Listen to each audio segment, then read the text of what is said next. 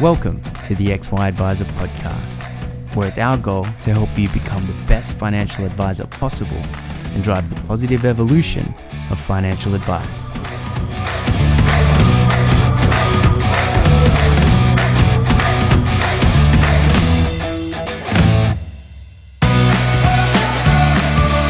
Established in 2017, Goodmans creates sustainable investment solutions for advice professionals and retail customers. Focusing on tools that help customers engage with sustainable and responsible investing, the goal is to play a key role in redirecting capital to environmentally sustainable, socially responsible, and ethical business.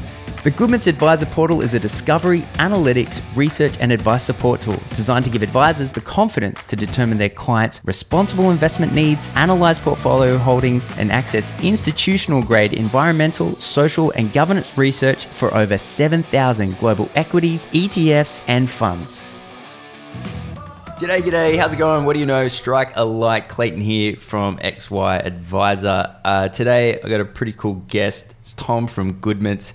Tom, you we were chatting and I found, well, first of all, your story is interesting because you used to be an advisor, right? Yeah, that's right. Yeah. That's always, I love framing those conversations as, well, you know what it means okay, so the audience is financial planners and you used to be one, so you get it. And then I'm interested in sort of on a personal level, ethical investments. So we sort of met a couple of years ago, and have chatted over time about how ethical investments are becoming more and more important, and then I decided I wanted to do this 5-part ethical series. You put your hand up and said, actually, we'll sponsor it, and I was like, that's cool. But you've also got some advisor-led stuff, and we'll get to that at the end. But mate, thanks for coming on. Thanks for having me. It's great to be here, and I'm pretty excited to be able to get to talk to a whole bunch of the advisors in your community who potentially the most progressive advisors in the country, which is amazing for us, particularly on the topic that we're talking about with ethical and responsible investing. It's a new wave, and it's going to take a new wave of advisors to really start championing it. So yeah, that's a really good point. XY really so. The average age of the XY Advisor is 42 years old, so it's probably more X than it is Y.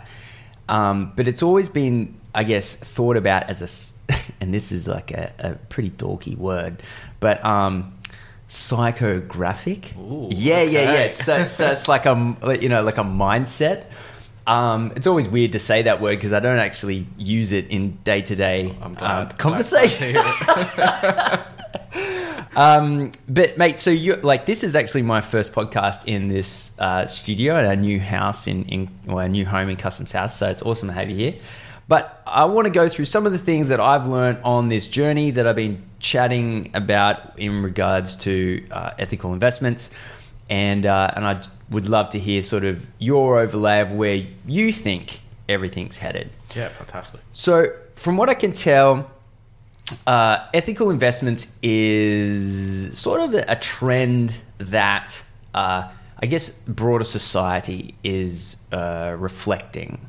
So we care now, if the eggs are caged or not, right? Now, not everyone cares, but there's enough people that care that so when you go get your eggs, it says caged or non-caged. And so funnily enough, I actually found that to be probably the best question to ask. Going through this process, It was like, you want to talk about ethical investments, but you don't want to distract your client as an advisor from your client's well-being and future sort of growth as a human. But I found just asking the question, hey, would you like your eggs caged or uncaged, or does that matter to you? I thought was a really cool sort of entry-level question where if someone goes, no, it doesn't bother me, then, well, you don't really need to bring up the topic. But in your opinion, what would you say is the main driver for what we are clearly seeing as an increase in this ethical investment space?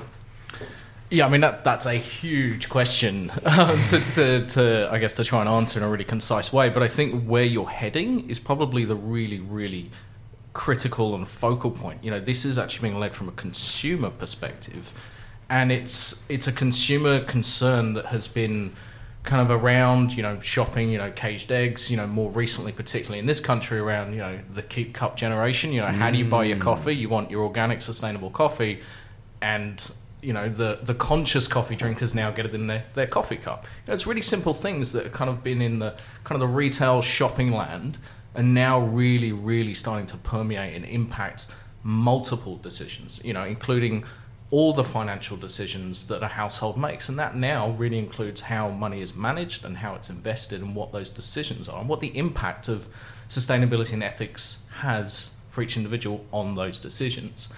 And, you know, that doesn't necessarily mean that this is completely universal. The really interesting thing that we've found through our customers and our research around ethical and sustainable investing is that it's very, very personal, and there cannot be any judgment. You know, so going back to what you're saying about the eggs, you know, some people might go, absolutely, I want organic, completely free-ranged, uncaged. That is my minimum standard. I will not deviate from that. If the shop doesn't have it, I'm not buying. Yeah. Others might go, oh, I'd prefer it. If they don't have it, I'm just going to go organic. And that's fine too. And then others will go, quite frankly, I don't really care. I just want the cheapest. Totally. Yeah. You know, best price, best, you know, whatever factor is that I determine to make that decision on. And all those things are different. They're all different across every single kind of facet of sustainable and responsible investing and decision making. You know, so that means that, you know, a younger man might have a very, very different opinion about what sustainability means to an older man. Same with a younger woman versus an older woman. Same with men versus women. We even see differences across the states with our retail customers. You know, people in Victoria care about very different things from people in New South Wales. It's a really, really interesting kind of piece around how the consumer sees sustainability. And I think that's the important bit for advisors to really understand, is that although there are an increasing number of products out there, unfortunately, products don't fit everyone. Yeah. And it's getting your head around that, I think, which is the kind of the next evolution, next phase, and that real kind of discovery process that advisors need to go through, which is the really exciting bit for us. Man, can we go through some of these things in the States? Yeah. So like, what's something interesting that advisors in Melbourne should be aware of their potential clients care about? So, to put it in really, really broad strokes, what we actually see from Victoria, and particularly Melbourne, so a very much more kind of classical big city versus, say, Sydney, which is much more of a coastal city, much more laid back. Yes. We see two really big differences. Within the kind of city scope, we actually see much, much more concern around equality and diversity issues, I guess because there's probably a much more of a melting pot within a city, so that concept and that problem is much more ingrained in people and how they live their lives. Yes. Now, not to say that Victorians don't care about the environment or anything like that, we just see a slight swing to say, actually, societal issues probably creep much higher in Victoria than in New South Wales, where actually, possibly because, it's a beach city, we care much, much more about the environment than we do about the other things. And, they're just little things that kind of break down. And when that comes into, what does that mean from an investment perspective, that actually has an influence on the companies, the funds, the ETFs that you might look at for that customer. That's so interesting. I am 100% a product of my environment, and then I'm much more interested in environmental issues than I am in societal issues. That's super interesting. Okay, cool. And let me guess, anyone in Queensland just doesn't care about anything? I'm kidding. Come on. No, look, we've lived under their foot in terms of origin for 9 of the last 11 years. I like to, jab one in whenever I can. Oh man, that's super interesting, actually. So I want to touch on something that's really interesting because, as I've gone through this process of I guess discovering, really sort of, I wouldn't say like a purely beginner level, but certainly I didn't know a lot of stuff. And now this is sort of the last part of the 5-part series. And so I now understand that this has been going on for a long time. It's very global in nature. There's a lot of, tools and resources to help people make these decisions and things like that. And so we've got sort of this movement from, you could call it the industry itself, the ethical industry, or and then you've got this other lever that we've just spoken about, which is the clients and people and their interest in this topic as well. So what I found really interesting, and is going to piss off a lot of advisors, by the way, but is the fact that in the FASEA standards, that hidden in there is you need to know what your clients think about ethical investments. Now that that's a huge one, because this now that becomes a part of your due diligence process as an advisor, and now takes it from a theoretical, hey, this would be cool to get my head around someday, to, well, now you have to, right? And obviously that means different things for different advisors, but I would like to sort of go over with you what that means, to as far as you're aware. Obviously you're not a FASEA expert, but I'm sure you've sort of got some idea. So maybe you can give a little bit of insight into what those conversations are going to look like. But kind of where I want to end up is the practical stuff, right? So like how to bring up the conversation with your clients as an advisor, which you're aware of. Now, I sort of said, hey, how do you feel about caged eggs? You said that's a good one. Also, what about a keep cup? I think that's probably even a better one, to be honest. I think asking about, if someone likes to reuse a coffee cup is probably even an easier way to broach the subject, because I think I've kind of gone through the journey of imagine if I was the client and an advisor asked me a pretty hectic question like, hey, how do you feel about child slave labor or whatever, right? Absolutely. I'd be a little bit like, whoa, bro. Like, I wasn't expecting that one. Yeah. Like, I'm here to talk about how I'm going to put my kids through college. I'm not here to talk about solving the world problems. Yeah. And also now, are you going to judge me, right? Because I haven't said, oh my God, I care about XYZ so much. So these are real sort of, I think, pertinent strategies that an advisor now needs to equip themselves with in order to tick off this FASEA box. So if nothing else, let's make sure that advisors can walk away from this podcast knowing how to tick off that FASEA box in the easiest, most friendly way possible. So sure.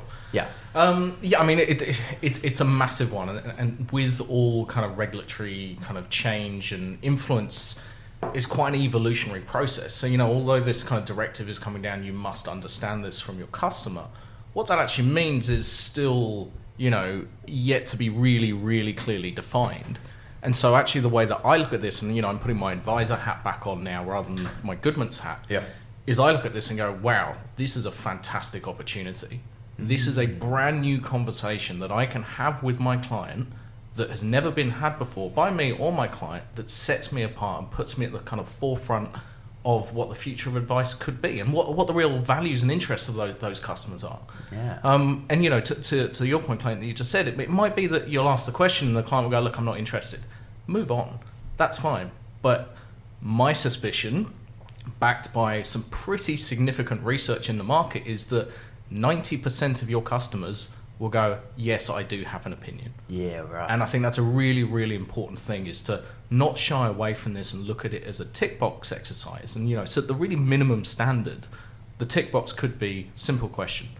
Clayton, do you care about socially responsible investing? Yes or no? If you say no, tick, move on. That's the real base level.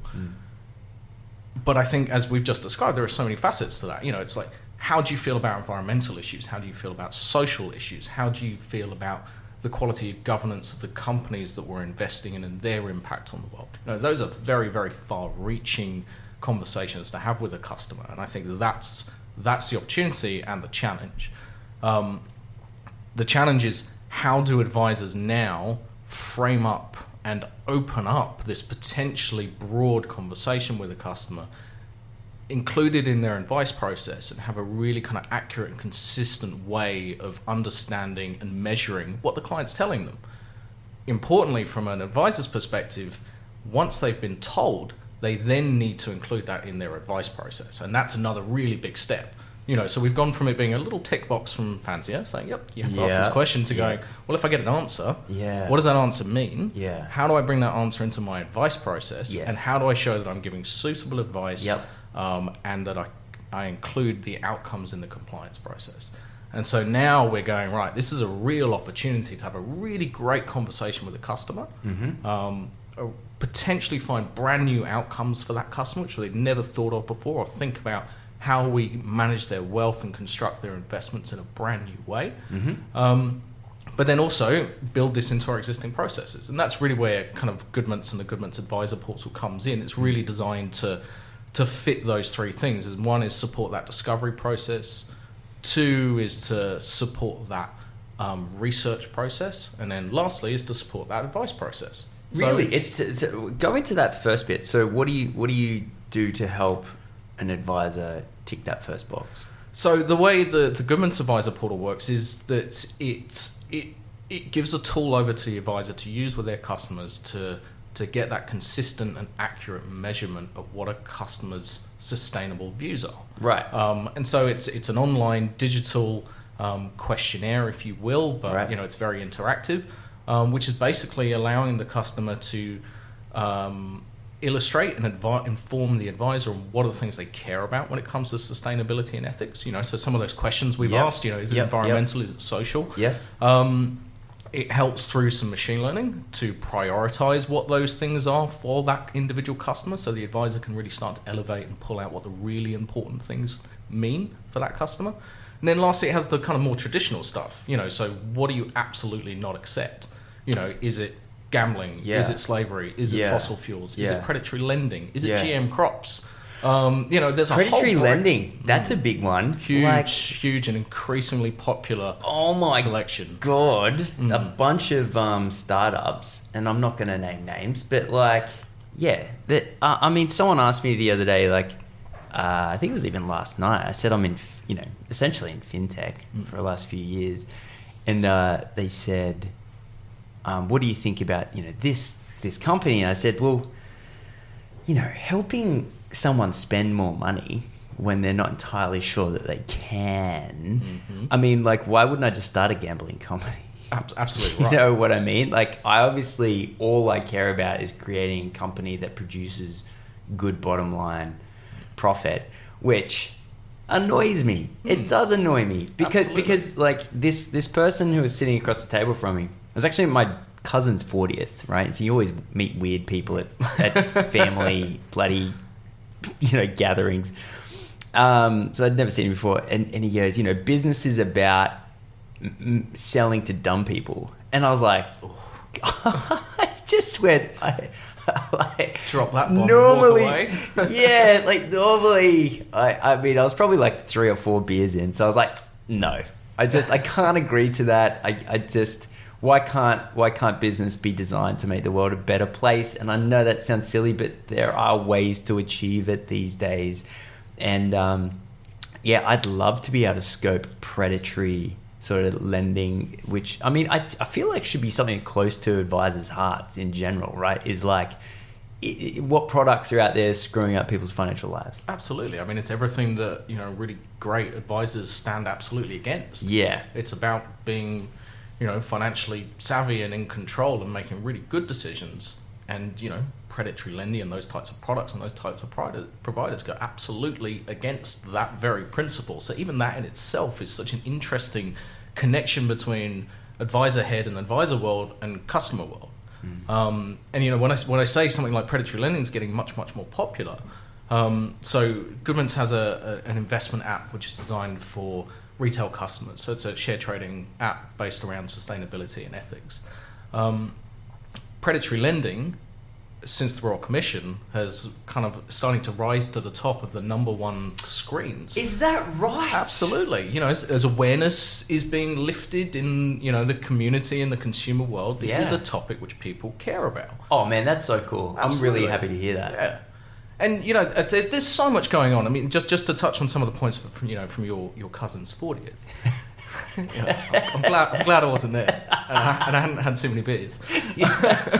But you know, even that world is changing. You know, I'm sure most listeners will have seen the news. It was probably, you know, 6 to 8 weeks ago now, of the business roundtable in the US, where the most senior leaders from the largest companies in the US got together and basically said that shareholder value is no longer the primary objective of a business. What?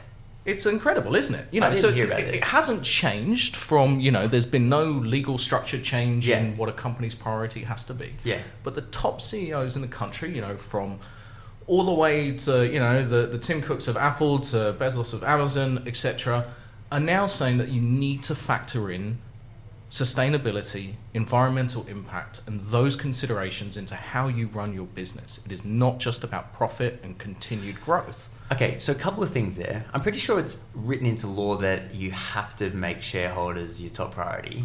So what they're saying is that doesn't necessarily go away, but it now has to be considered in the broader aspect. Partly because environmental issues are going to lead to less profit. You're putting yourself at risk. A part of the skeptical part of me says, "Oh, you're just trying to make it more difficult for competitors." You know, like now that the profit's been made, you know, that's just my... Possibly, or something like Apple, you know, now there's a fantastic opportunity for them to use their hordes of cash to start putting it into, you know, supportive projects that support the community, or products that are more socially conscious, and supply chain processes that are more socially conscious. Yeah. You know, take the lead from companies like Patagonia, for example, although it's not a listed company. You know, what a fantastic example of how a business can be run for profit and for purpose.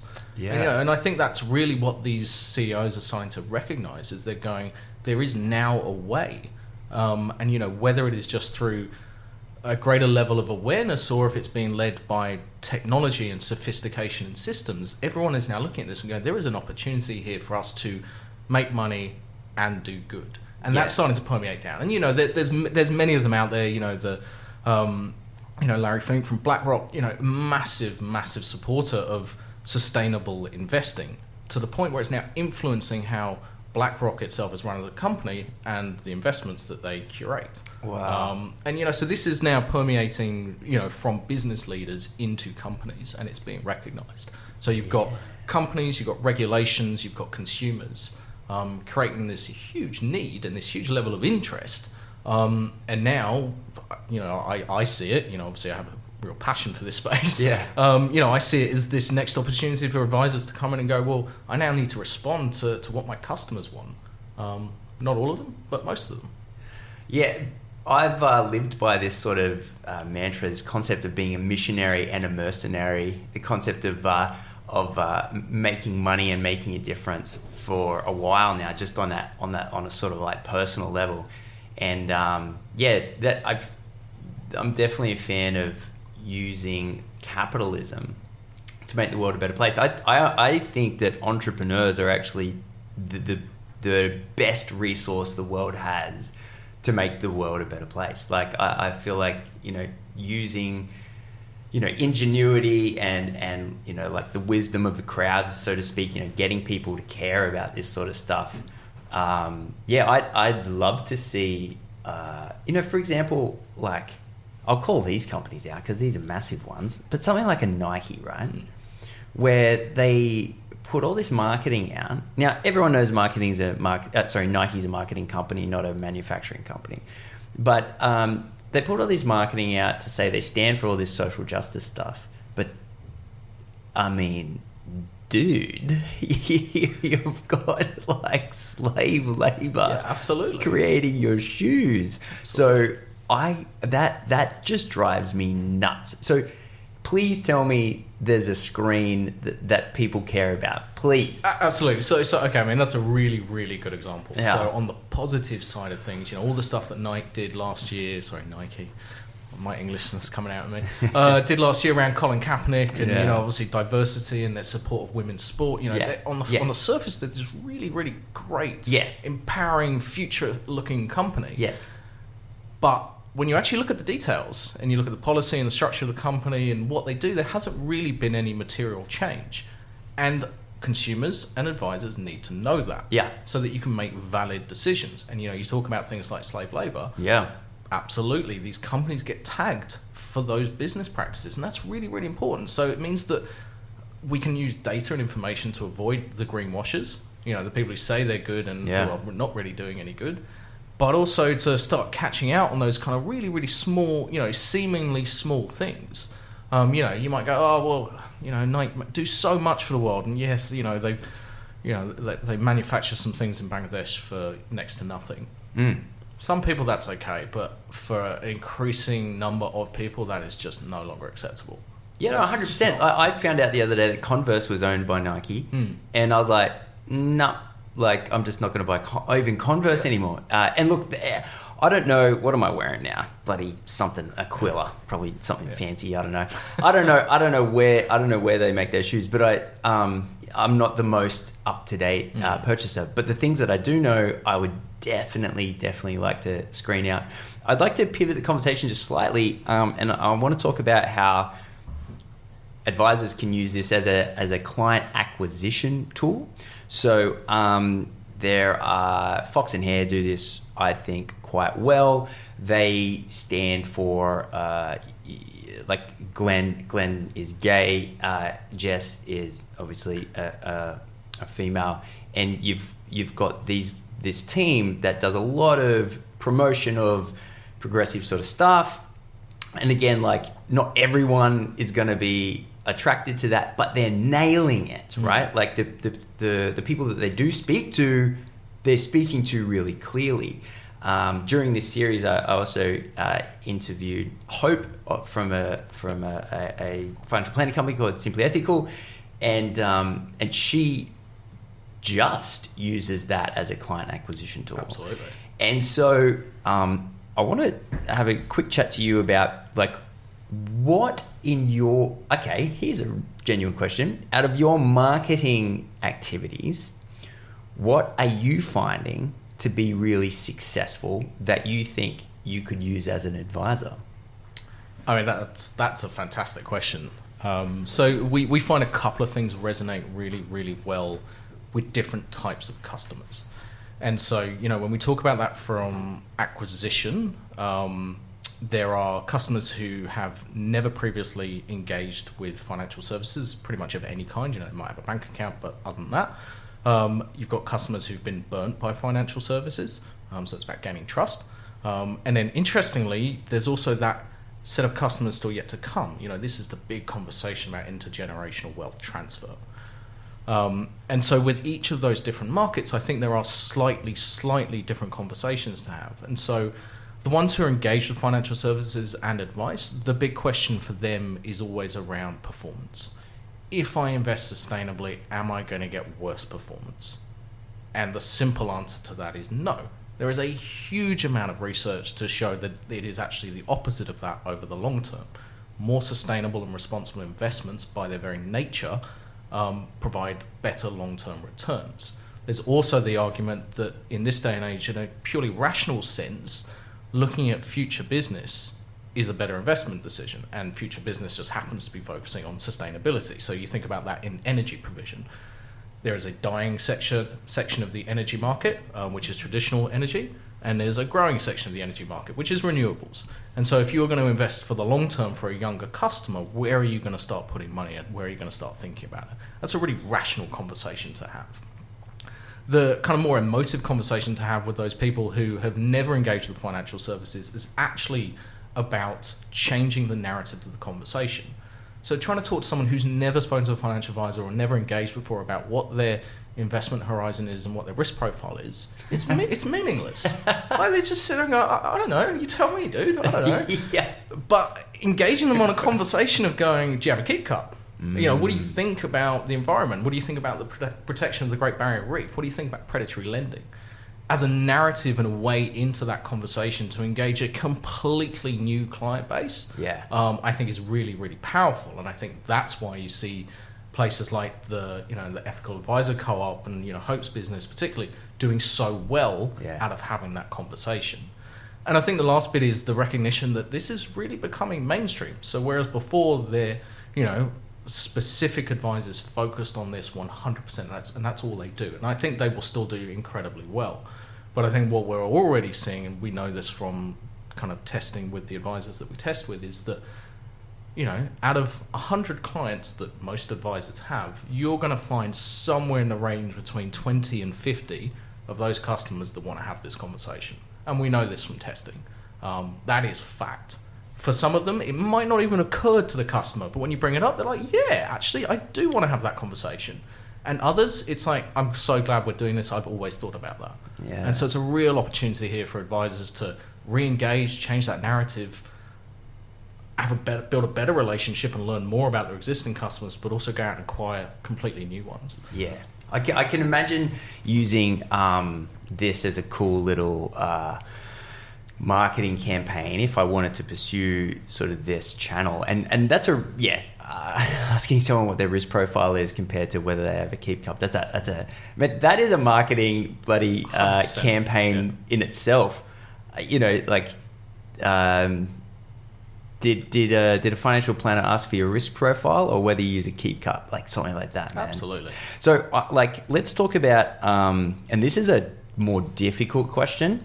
Let's talk about, so I think about, if I had my business still and I've got, say, like 100 clients that I've been dealing with for, let's say, 5-6 years, and I have operated in one sense with them for the last 5 or 6 years, and that is I haven't had these conversations, right? I haven't. Now, I feel like it's going to be weird if I suddenly start talking about this, right? I've taken the focus off them, right? So I'm no longer talking about what makes their life better and what makes their future better and how to, fund their ideal lifestyle. I'm now sort of talking about something else that's external to them. So I think, or maybe I'm overthinking this, but I feel like it would be difficult for me to go back to those 100 people that I speak to on a quasi-regular basis and start talking about something completely different, right? So we've talked about, maybe we can bring up whether it's caged eggs or Keep Cups and things like that to sort of open a conversation.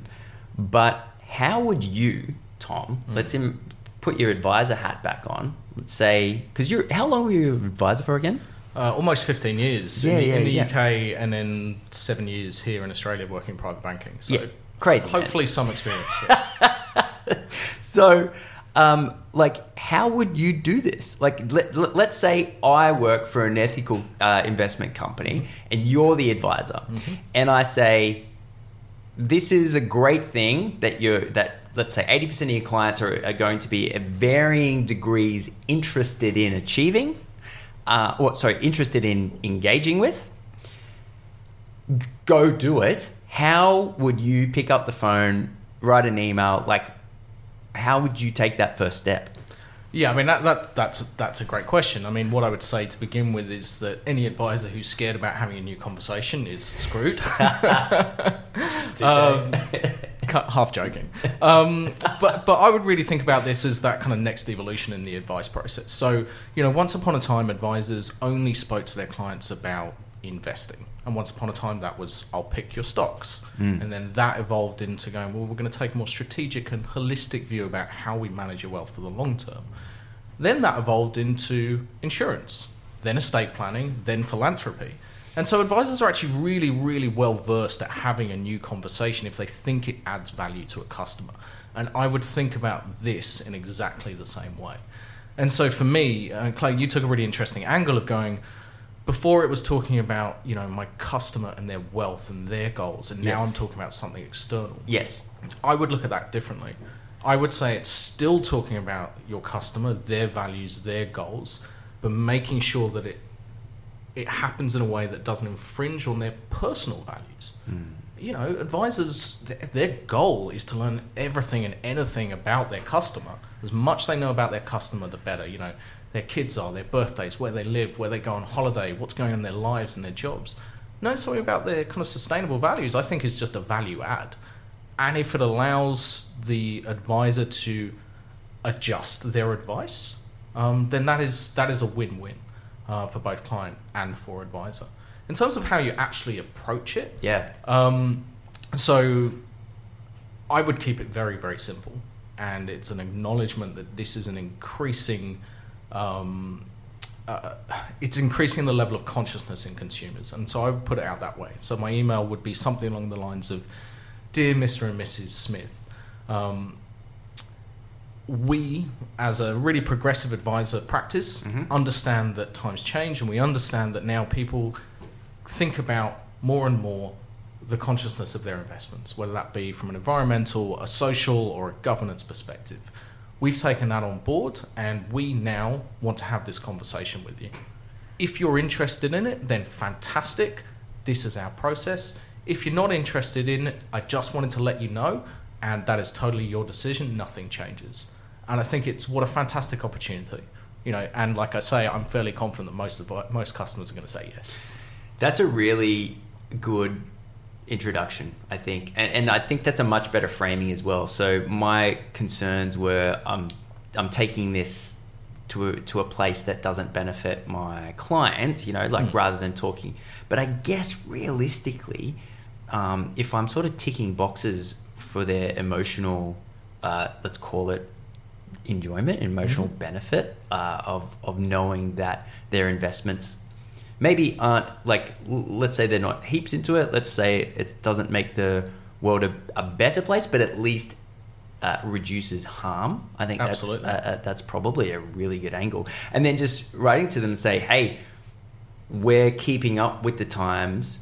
We, as a practice, we've made a decision to be more conscious of this, or we've made the decision to open these avenues up to our clients. Awesome if you do, still awesome if you don't. Absolutely. No change. Yeah, no change. Mate, I definitely do like it. Now, I want to talk very briefly about this product that you are bringing to market. So you launched Goodmans a couple of years ago, and like a lot of fintechs, after a couple of years, they turn around, they go, oh yeah, it's the advisors that hold all the funds under management. Yeah, totally. Yeah. So you've put your fintech hat and your advisor hat on, and you've gone, right, how do I take what I've done over here and pull it across to everything I've known professionally up until I started this. Makes a lot of sense for you to do it. And you're like literally, I would say, one of the first. I feel like like in the States, they realized this earlier, but in Australia, everyone was like, rah, and then, oh, no, actually, yeah, we do have to go, because essentially, an advisor, mate, as a you're more experienced than me as an advisor, you know you're the gatekeeper, right? And so it makes a lot of sense to produce a product that advisors can use. So can you just really quickly walk us through? Yeah, and so, you know, the real essence of what the Goodmans Advisor portal is about is it's a tool for advisors. So this isn't a product solution. This isn't an investment offering or a managed fund. Right. This is a service that we want to be complementary to the advisor's existing advice process. And we think that's really important because advisors are the ones who know how to give advice. We're not telling them they're doing anything wrong. All we're trying to do is help them engage their customers in this, you know, as we talked about, in this kind of next phase of the advice conversation. So the way that the tool works is, as I mentioned before, it's an engagement tool. So it's a tool that allows the advisor to have a conversation with their customer around sustainable investing. It profiles that customer and gives that kind of consistent and accurate way to define what their customers' sustainable or ethical investing parameters are.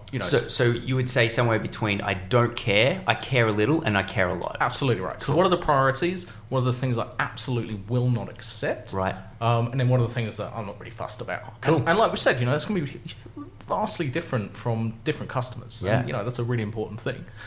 The way that the tool then works is if you already hold assets for that customer, it will do an auto analysis on the existing portfolios, the existing assets. No. So if I say I'm with XYZ fund manager, 30% of my client's portfolio is in that. Let's say I'm even doing SMAs, right? So let's say I've got 30% in, I won't pick one, but let's say XYZ, right? That's going to tell me what's going on. Absolutely. So what it will do is the first thing it will do, it will identify any conflicting investments. Stop it. So it will go, hey, your customer's invested in this portfolio made up of this. Yeah. We're not judging the performance or the portfolio construction. Sure. Yeah. But we're saying these 3 investments do not match that customer's profile. So at an absolute minimum, the advisor gets to go, whoa, hang on, client, let's have a conversation about this.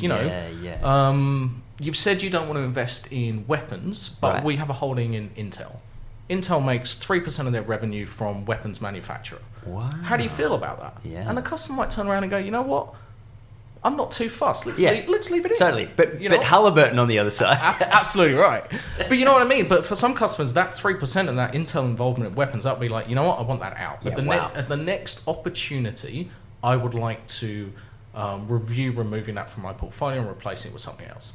Interesting. And I think that's a really important thing for an advisor to be able to do is go, look, we've acknowledged and we've had a conversation and we've made a decision together, or I have advised as an advisor on the best course of action based on the information that we now have. And I guess like going back to the complexity, right? So let's say you're going through this process and you've got 100 clients and they all have different things, right?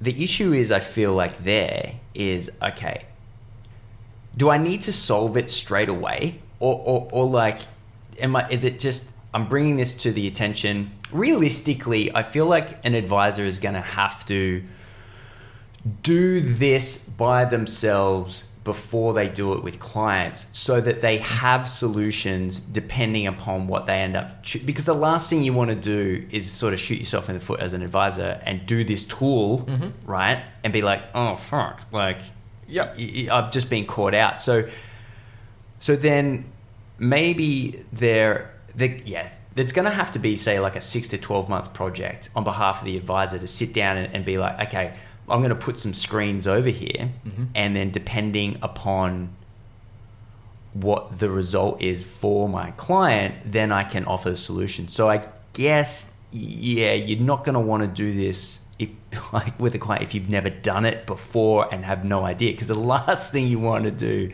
is sort of get caught out, right?